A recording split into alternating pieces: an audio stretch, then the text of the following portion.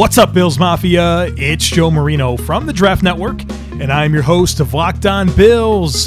Happy Thursday to you. I am very excited to start our Tackling the Tough Questions series as we put a ribbon on previewing the 2020 season for the Buffalo Bills. And so as I outlined yesterday, what we're going to do to kind of preview the position groups across the Bills football team is ask you what the tough questions are. What's on your mind when it comes to that position group for the Buffalo Bills? Today is going to be all about the offensive line. I have some really good questions that were submitted. I have a lot of questions of my own that we're going to dig into today here on the podcast. So that's going to be our format here as we work through the position groups. Today's offensive line. Tomorrow is tight ends.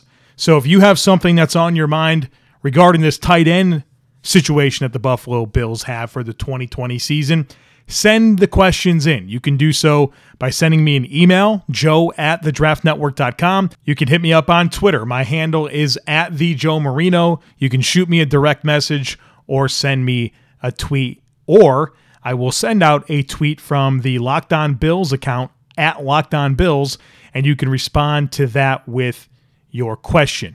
Before we dig into this offensive line situation, there were two newsy items that I have to address right here off the bat. First of all, Ed Oliver. Ed Oliver's charges have been completely dismissed, stemming from his arrest on May 16th in Montgomery County in Texas. He was arrested for DWI and unlawfully carrying a weapon. In a statement from his attorney, Gary Patterson, he said the charges against Ed Oliver are being dismissed by the district attorney in Montgomery County because of the lack of evidence. The blood results came back and they were totally negative. He had no drugs at all in his system, so everybody knows it's not the attorney that's getting him off. They had evidence. And on the weapons charge, it gets automatically dismissed because it's only illegal to have a pistol in your vehicle if you're intoxicated or if you get charged with another criminal act. So when the DWI is dismissed, it's not illegal to have a pistol with you. So in conclusion, Ed Oliver committed no crimes whatsoever. None. Everything's dismissed, and we don't have to worry about a suspension, but most importantly, he didn't do anything wrong. The man should have been left alone. And as I reflect on this from an analytical perspective, I give Ed Oliver a lot of credit for the way this was handled. He didn't do anything wrong, yet he was arrested on charges for DWI and unlawfully carrying a weapon. Kept his mouth shut, the truth comes out, and he's cleared. And now Ed Oliver's got some stuff to say. You check him out on Twitter. He's airing out some things that I don't blame him for whatsoever. I would be extremely upset if I was Ed Oliver and had to go through this ridiculous series of events, these ridiculous charges that were not true, have this put on me, have people start to doubt me as a person for something that is unfound. Absolutely ridiculous. Glad this can now be put behind us. And I give Ed Oliver a lot of credit for how he handled this situation. The second thing we got to talk about is this Tim Graham article that he put out on The Athletic talking about Russell Wilson and the Bills. He said that Buddy Nix has come out and said that Russell Wilson was the Bills guy in 2012, but unfortunately they didn't draft him. They wanted to draft him in the 4th round. Instead, they traded up for TJ Graham in the 3rd round. 6 picks after they took TJ Graham, the Seahawks drafted Russell Wilson. This is ridiculous. If Russell Wilson's your guy, take him in the 3rd round. Take him in the 2nd round over Cordy Glenn. Heck, take him in the 1st round over Stephon Gilmore. If that's your guy, pick him. So I have really no idea why Buddy Nix decided to make this known at this point right now, because he's telling on himself. He's saying, I screwed that up. This isn't something, you should be open with. You take that to the grave. think to yourself, man, I could have drafted Russell Wilson, but I didn't do that correctly. If you believe in a quarterback, go get your guy. Really embarrassing of Buddy Nix. And if you look across Buddy Nix' tenure with the Bills and what he did with the quarterback situation, he had 3 big whiffs. 3 big ones. Well, he told on himself by not drafting, quote-unquote, his guy in 2012, who was Russell Wilson. He also signed Ryan Fitzpatrick to a 6-year, $59 million contract extension after he had that hot start in 2011, but released him after the 2012 season. So you paid the wrong quarterback. You didn't draft the right quarterback in Russell Wilson, and then you missed again. You drafted E.J. Manuel in the first round. Thanks, buddy. Talk about a bunch of whiffs at the quarterback position. And if I remember Buddy Nix' tenure as general manager correctly, he talked about the importance of getting the quarterback situation right. And man, oh man, did he fail miserably. Let's talk about this Buffalo Bills offensive line situation. Starting lineup, left tackle Dion Dawkins, left guard Quinton Spain, center Mitch Morse, right guard John Feliciano, right tackle Cody Ford. That's what we think the starting lineup will be this year. And so first things first, I want to talk about just kind of the dynamics of this position group when it comes to salary and who's locked up and how much they're getting paid and when they come off the books, because I think it's important as we start to really preview this position group and I take the time to answer your questions and bring up some of the questions that I have. Mitch Morse is the Bills starting center. He's locked up through 2022 for 3 more seasons. Quinton Spain locked up at around $5 million for the next 3 seasons. Cody Ford locked up for between $1.7 and $2.3 million for the next 3 seasons. Those guys are set.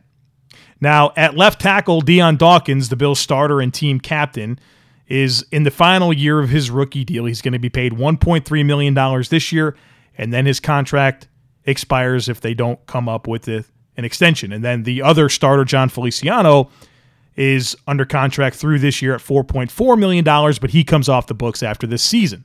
So the Bills have 3 starters that are signed through 2022, and the other 2 starters are signed through this season. And so that's something to keep in mind, right? In terms of the Bills' cap space, projected to have around $35 million. However, the cap is likely to go down next year, and you've got Matt Milano to pay, and it gets a little bit more challenging.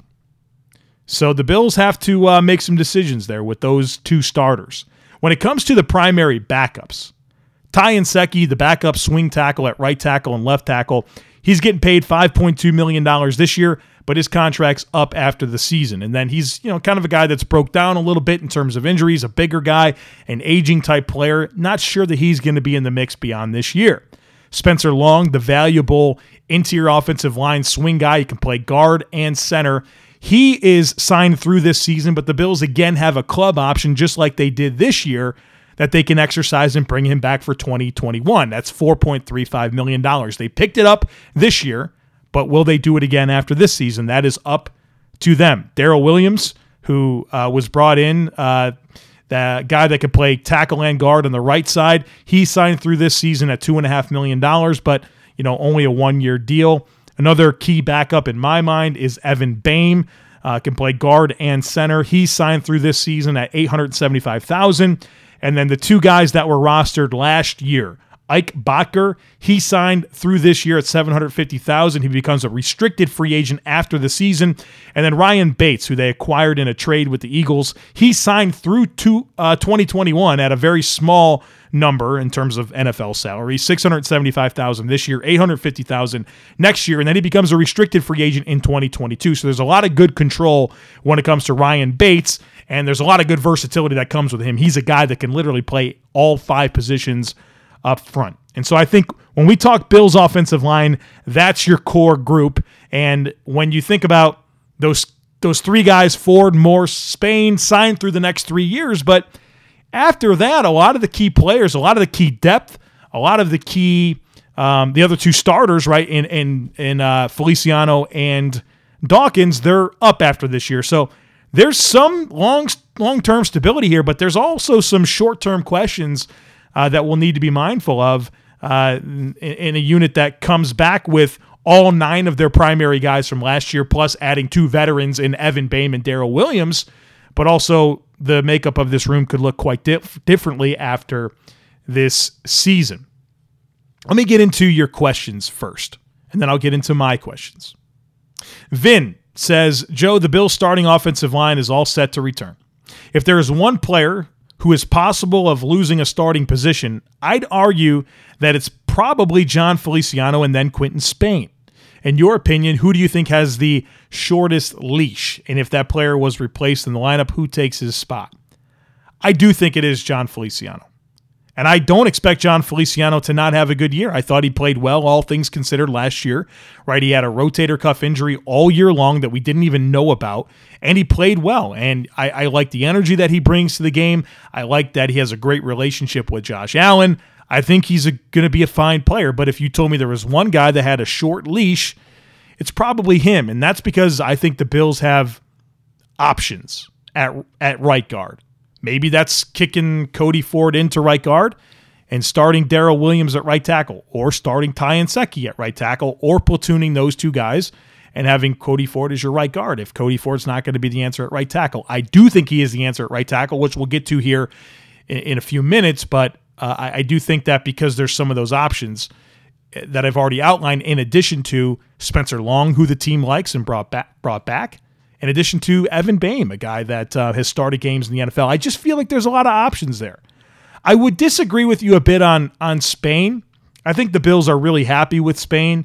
McDermott's talked about the way he prepares and how he grew last year, and then they paid him an extension for 3 more seasons. And so I do think that he's pretty set there at left guard.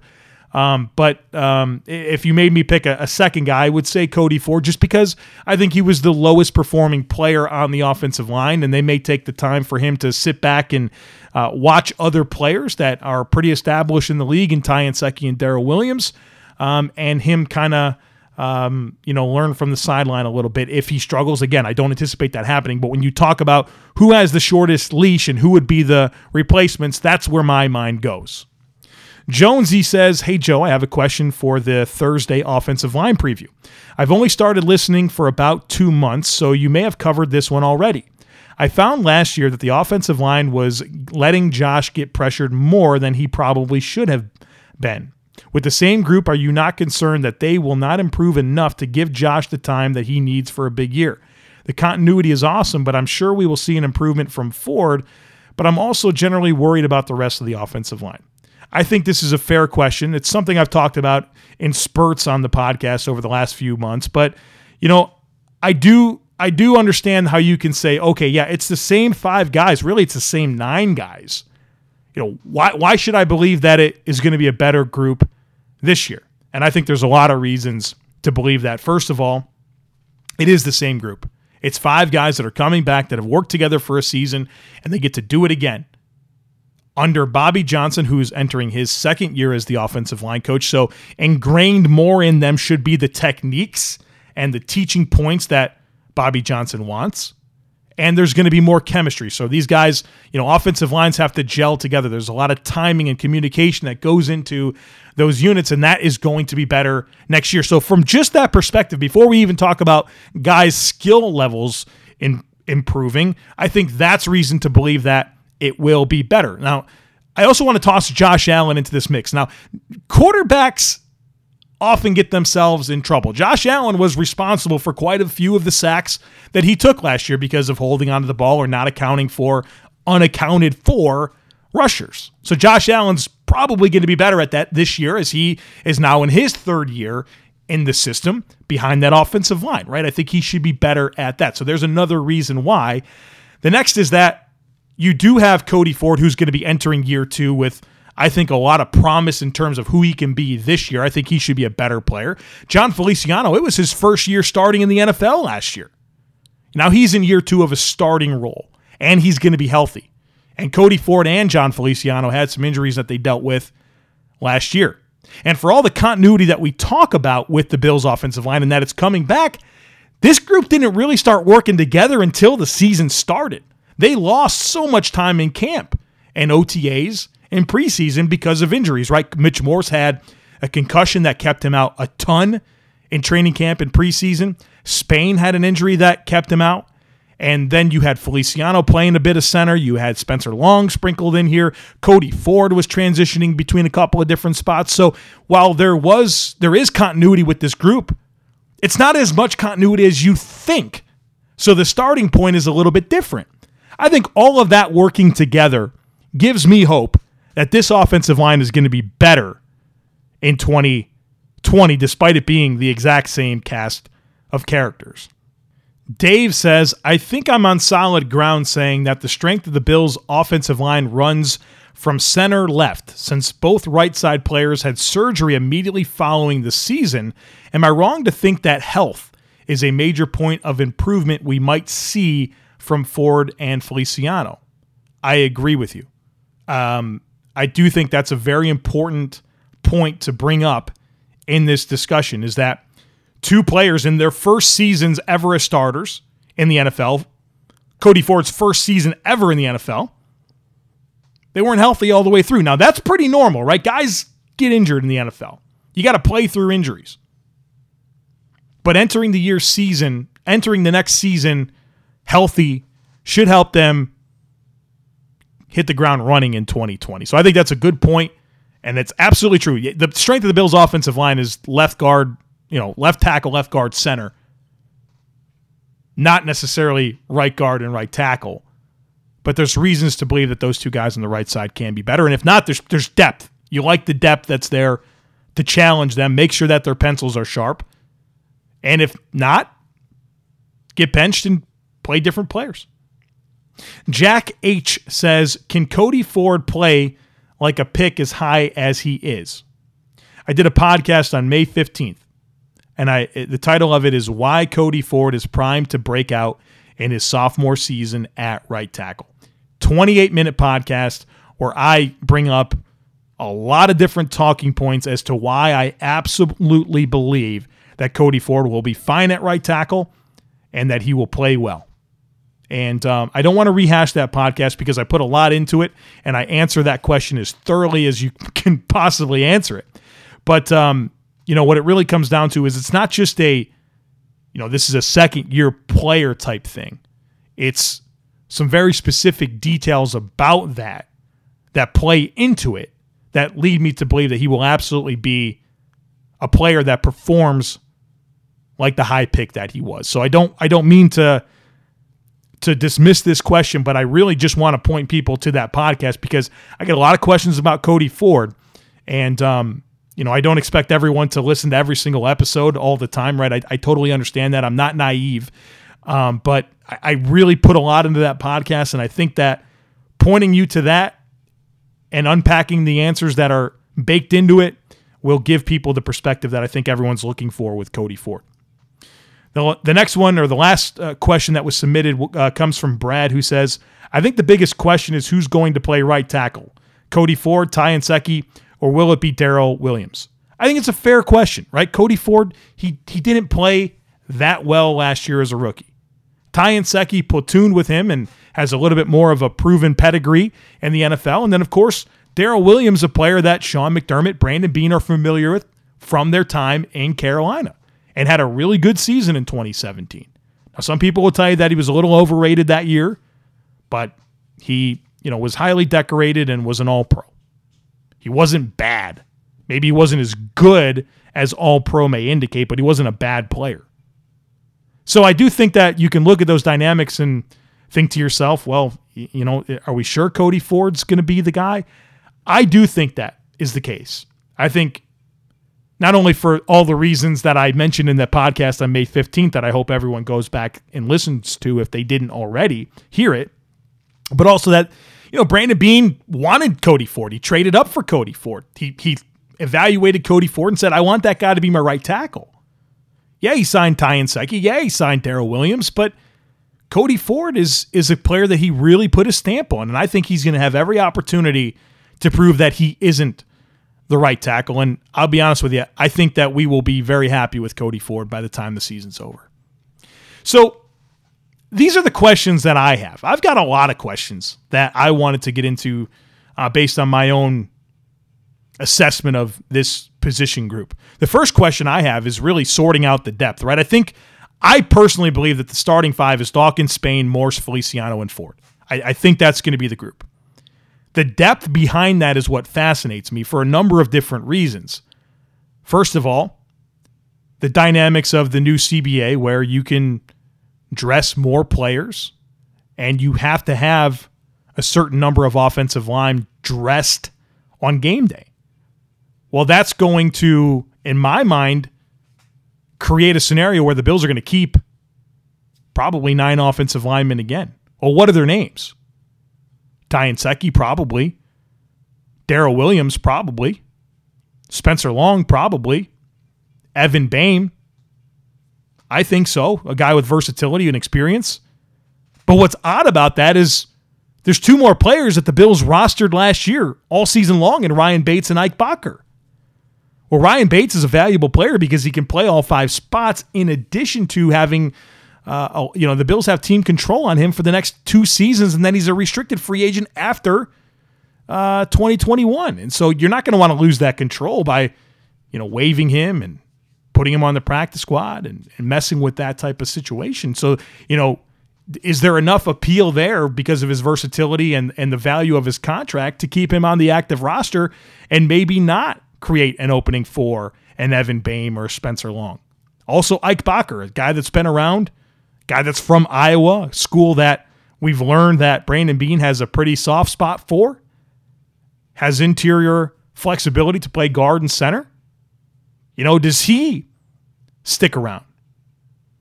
I think it's more likely that he's a practice squad player, but I'm pretty fascinated with the depth here and how it gets sorted out. And unfortunately, looks like we're not really going to get a preseason to evaluate these guys in live game situations. So how does Bobby Johnson and Brian Daboll and Sean McDermott and Brandon Beane, how do they settle on which ones to keep and which ones not to keep? I think they may side with the veterans. But if you side with the veterans, that means that you're not siding with Darrell Williams. It means that you're not siding with Ike Boettger and Ryan Bates, who are economic players. And Ryan Bates, a player that you have control over and has a lot of versatility. I'm fascinated with this. I don't think I can answer the question. I'm telling you what my question is and something that I think is something to monitor because the Bills clearly value depth at the offensive line, which I love. He's definitely corrected his failure to create a formidable offensive line for Josh Allen's rookie season. And I have a feeling that Mr. Beane will make sure that this is the way things are regularly moving forward. The next question that I have for the Bills offensive line is, can Mitch Morse stay healthy again? That was kind of the big thing when Brandon Beane made Mitch Morse the highest paid center in NFL history. A lot of people talked about the injuries, right? He started 15 games in 2015 as a rookie. He started 16 games in 2016 in his second season, but then 2017, he only started 7 games. 2018, he only started 11 games. He had a foot injury. He had an extensive history of concussions. And then, of course, he has a concussion in training camp, and it kept him on the sideline for so long. It wound up being okay. Mitch Morse went on to start all 16 games for the Bills, but that's not been the normal case for Mitch Morse in his career. So I know that we're all very high on the Bills' strength and conditioning staff and the equipment and the wonderful training center that the Pegulas have made available to the football team, but is it going to be a new trend that Mitch Morse is consistently healthy? Now, I do feel good about the depth that the Bills have, right? You have Spencer Long who can snap. You have John Feliciano, Evan Boehm, Ryan Bates, Ike Boettger. You've got a lot of guys, and you've got some quality guys there in that mix. But the team is going to be at its best when Mitch Morse is playing center. What he brings in terms of a leadership perspective, line calls, what he can do out in space. His range is off the charts. He's outstanding in pass protection. I mean, he's probably the Bills' best offensive lineman. And he's one of the better centers in the league.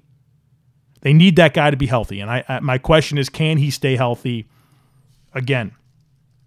The next question that I have is, can undrafted free agent Trey Adams make any noise? This was a player that early in his career at Washington was kind of pegged as the next big thing at offensive tackle in terms of prospects. Guy that many people thought was a rising first-round pick. And he was playing really well for his first couple of years, and then he started to have some injuries. Had an ACL tear in 2017. He had a back injury in 2018. He had very poor tape in 2019. He started every game in 2019, which was really good for him to show that he could stay healthy, but the guy struggled. And then he tested so poorly at the NFL scouting combine. It's just not a lot of great momentum for where he is as a player. Can he get into the Bills organization and take advantage of this strength and conditioning staff and take advantage of all the wonderful resources at his disposal at the Bills training center and get back on track? If he can, then the Bills have a total steal. If not, then you'll be reminded as to why he was an undrafted free agent that struggled in his last year at Washington. So there's some reason to be optimistic. There's a lot of reasons to not put much emphasis or thought into him being a meaningful player, but it's a question that I have. When I think about the depth of this offensive line, I went through it. I like the depth a ton. Does it get even more interesting when you factor Trey Adams into the mix, and can the guy make any noise? That's one of my biggest questions that I'm anxious to find out the answer to here in the coming weeks. Now, again, a player that unfortunately is not going to get the preseason to show that he can play. And reps will probably be limited given you have a very short window to get your starters and key backups ready for a season. So, the deck is absolutely stacked against him. So what can he do with his opportunity? The next thing that I have written down is Dion Dawkins and Jon Feliciano in a contract year. Dion Dawkins, right? Big time bounce back year. Really good rookie season. Took a step back in 2018, and I think Dion's probably responsible for a good bit of that, but I also think that the entire dynamic of the offensive line with so many poor pieces around him that led to his struggles. Then he changes his diet, becomes a big-time leader on the team. He gets a C on his jersey, and now he's entering a contract year. Well, you're probably going to get the best version of Dion Dawkins, right? I mean, he's got a lot of momentum, and he's got a lot of incentive to play well.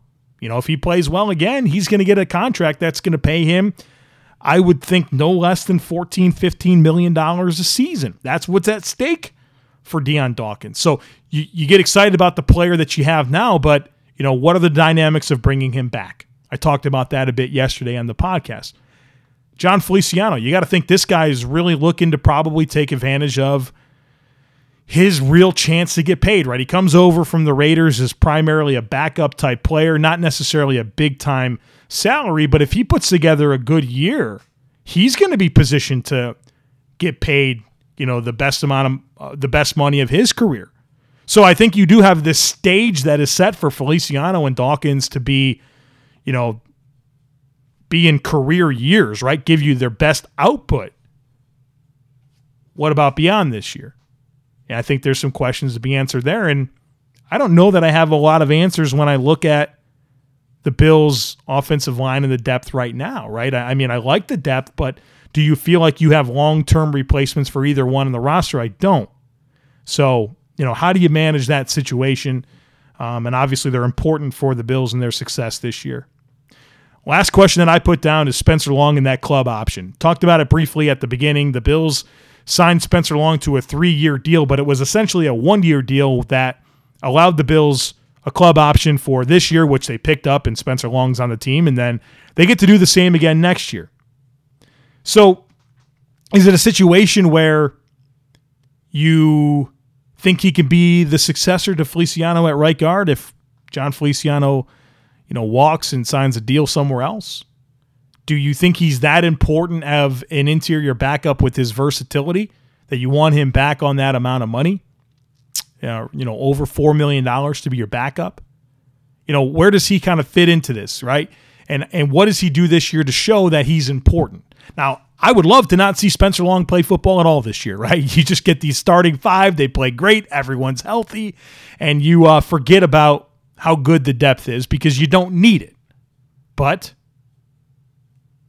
how do you handle this club option with a salary cap that, I've had some sources tell me could be around $170 million next year? That would be a big reduction. They're saying maybe 30% reduction. How is that all handled? And that has a big implication on this position group where I've already outlined. It's not just Spencer Long in a club option. It's Jon Feliciano. It's Dion Dawkins.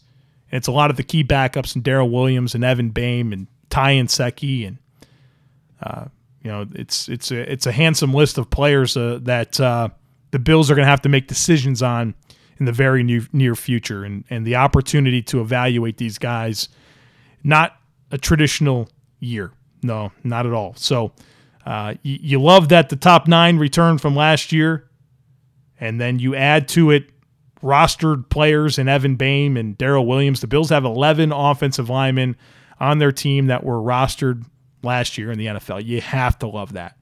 And I have a lot of reason to believe that the starting 5 will be even better next year, despite it being the same cast of characters. I think the Bills in totality have at least an average offensive line with the upside to become an above average offensive line. And you add in the depth component and you feel really good about what you have up front for Josh Allen and obviously for all of the skill players as the Bills are gearing up to get a lot of young players involved in Devin Singletary and Zach Moss and Dawson Knox, and then, obviously the veterans at receiver. So the Bills offense, we're all excited about it, but, it's still about blocking. It's still about guys up front and them doing their job so that you can execute and give Josh Allen his best opportunity to succeed, and obviously all the playmakers that we're very excited about. So there you have it. We've